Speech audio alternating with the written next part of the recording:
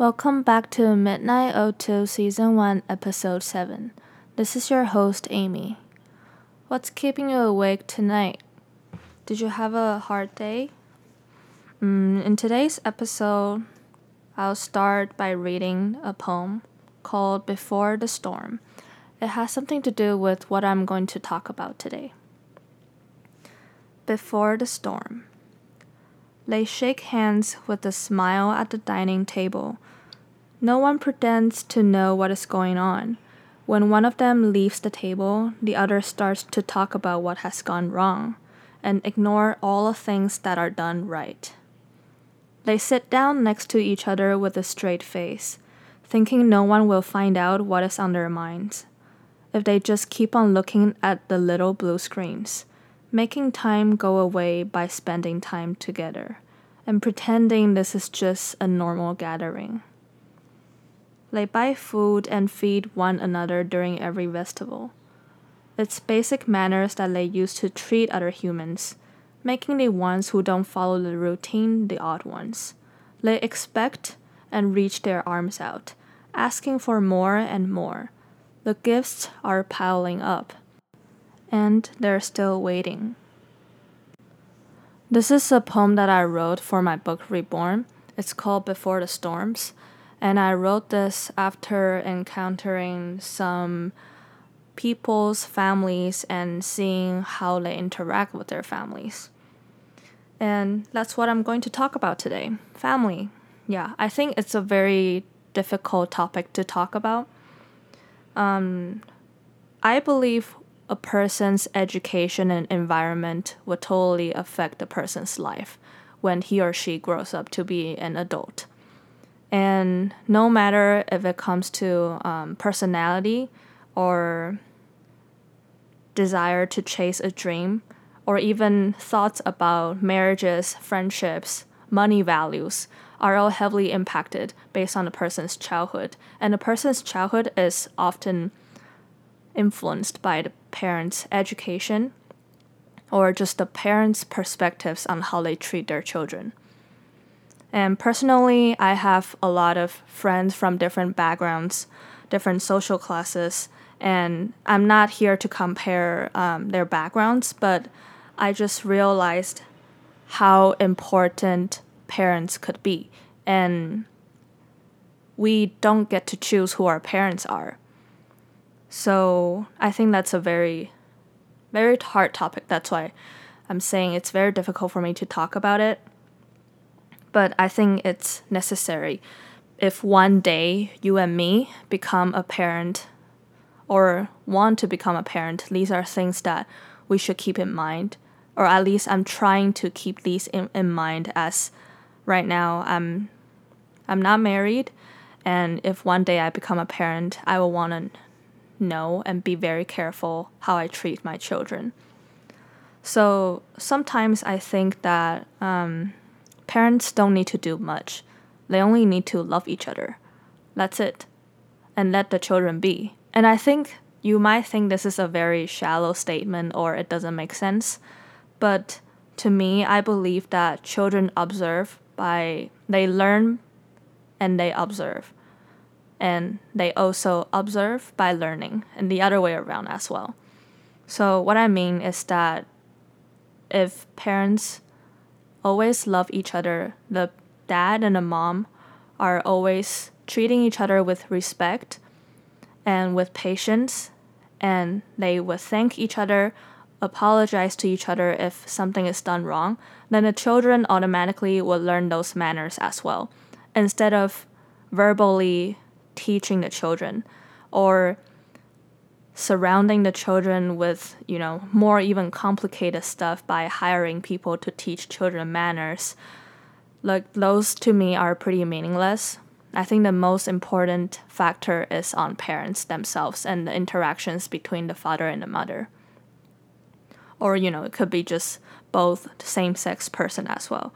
So that's what I mean. And I just find it very, very difficult. And a lot of times, many parents that I talk to, they always say that they do great things for their children. But the children believe the other way around. They believe the otherwise because, there's a generation gap in between parents' generation and your children's generation. Just like how there'll definitely be a gap in between my generation and my future children's generation. But I think there's a lot of different ways to close that gap or just to get closer with your children.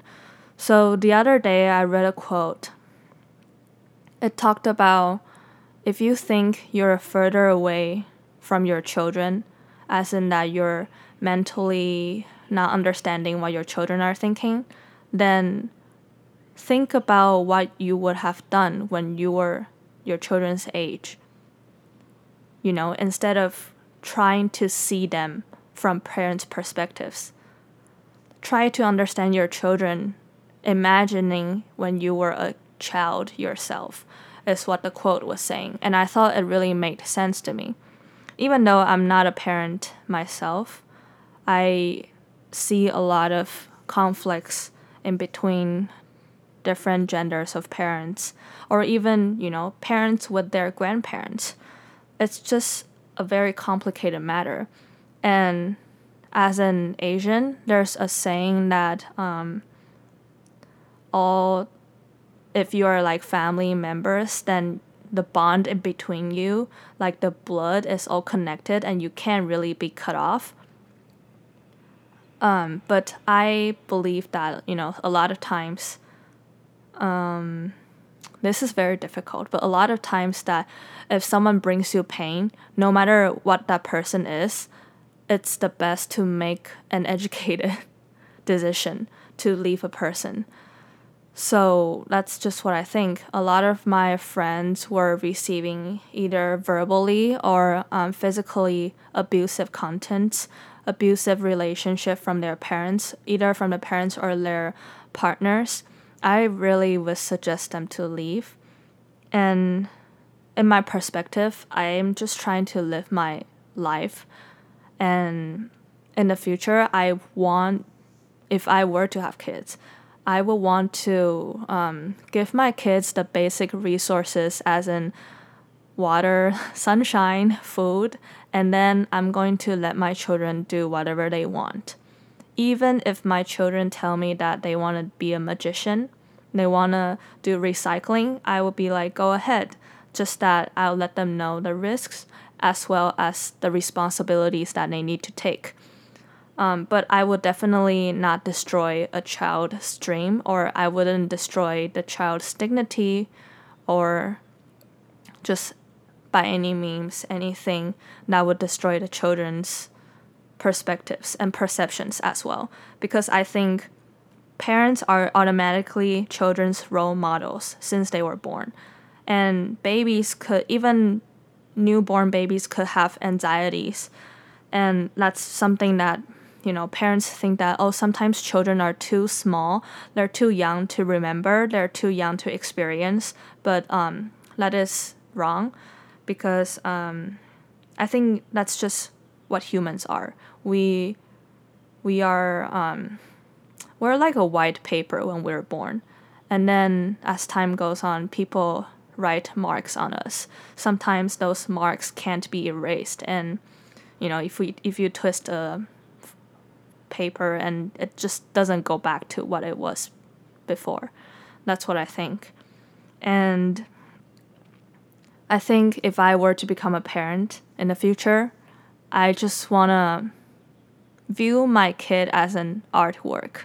I'm not saying it's an object, not a life, but I'm saying how I treat an artwork is I created the artwork, and I'm going to let the artwork do its own thing now as an artist. That's what I mean.